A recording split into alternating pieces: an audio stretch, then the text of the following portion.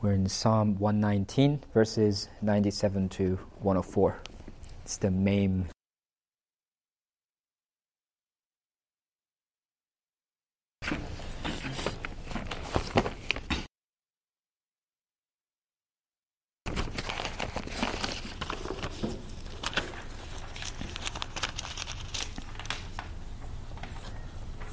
Psalm 119, 97 to 104. Oh, how I love your law.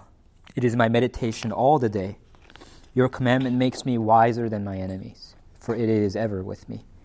I have more understanding than all my teachers, for your testimonies are my meditation. I understand more than the aged, for I keep your precepts. I hold back my feet from every evil way in order to keep your word. I do not turn aside from your rules, for you have taught me. How sweet are your words to my taste, sweeter than honey to my mouth. Through your precepts I get understanding. Therefore I hate every false way. About 92%, they say, of Americans own at least one Bible. And they say that the average household has 3 Bibles. Yeah, it's pretty crazy, huh?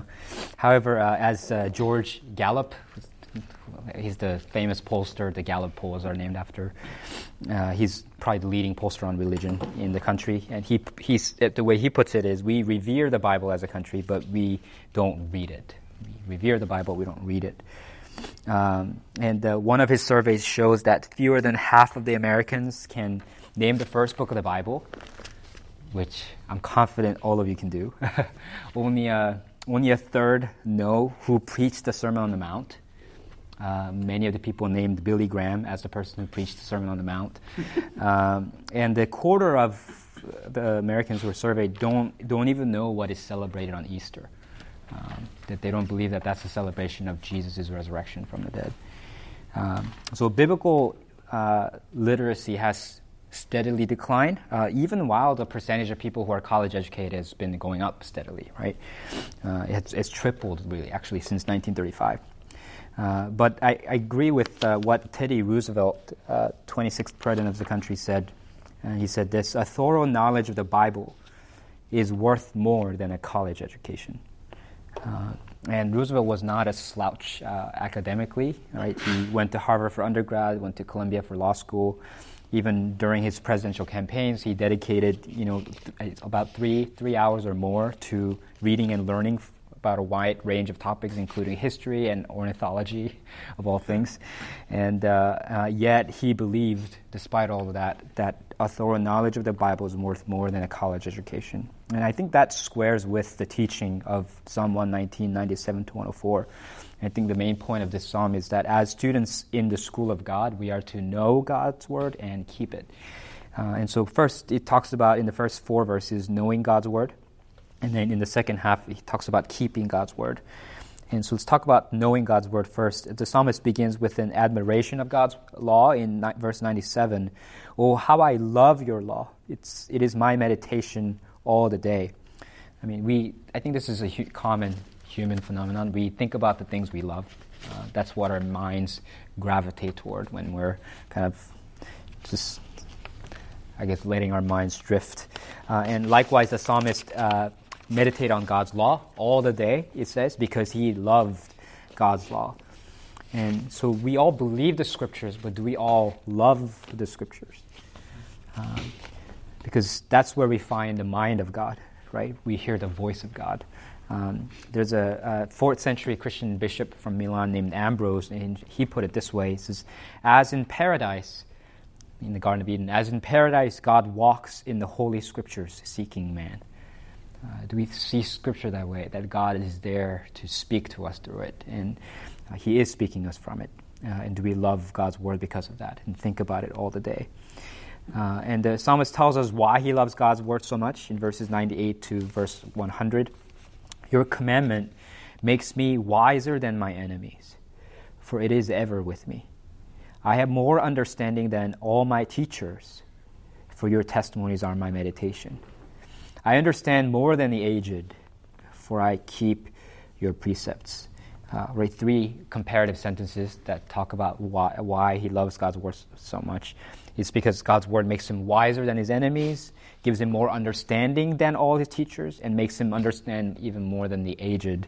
It sounds a little bit arrogant if you just read that out of, maybe out of context. But it's not arrogance in himself as much as he's boasting in God's word, the virtues of merits of God's word.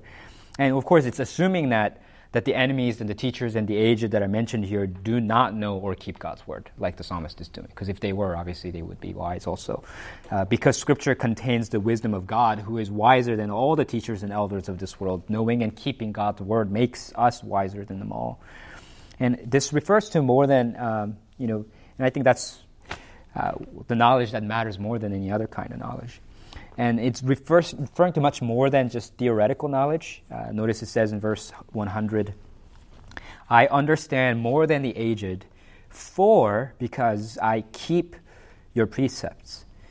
In the way people usually talk about scriptures, we wouldn't expect the word keep to appear there in that sentence. You would more likely to read something like, I understand more than the aged, for I study your precepts, right? But instead it says, I understand more than the aged, for I keep your precepts. And it's keeping God's word that has led him to an increased understanding of God and his word. So there is a kind of a practical and experiential aspect to understanding God's word. Just as, mastering music theory doesn't by itself make you an accomplished musician, right? And just like, studying the mechanics of shooting a basketball, which I've done many times through YouTube, does not make me a good basketball player. Merely knowing the content of God's word, likewise, doesn't make us understand it. Right? There's a kind of understanding that only comes through practice.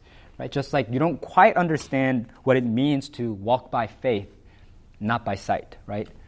Until you do it, until you walk by faith, until you, in spite of what you see, live by faith, as it says in 2 Corinthians 5:7. And so it says in John 13:17, if you know these things, blessed are you if you do them. So as students in the school of God, we are to know God's word and keep it. And from there, the psalmist pivots using verse 100 to speak about keeping God's word in verses 101 to 104. And it says there, I hold back my feet from every evil way in order to keep your word. I do not turn aside from your rules, for you have taught me. The psalmist keeps away from every evil way in order to keep God's word. Because God's word contains no evil, no falsity, in order to keep it, we must hold back our feet from every evil way. And it says that he does not turn aside from the rules God has taught him. So he doesn't stray to the left or to the right. He stays right on the path of God's rules. And then he continues in verse 103, how sweet are your words to my taste, sweeter than honey to my mouth. Honey, we just had a whole bunch of candy for Halloween.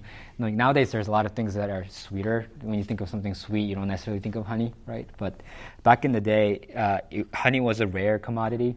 You can't just walk into a grocery store and get honey for cheap because people hadn't discovered yet how to crystallize sugar, right? That didn't happen until the 4th century.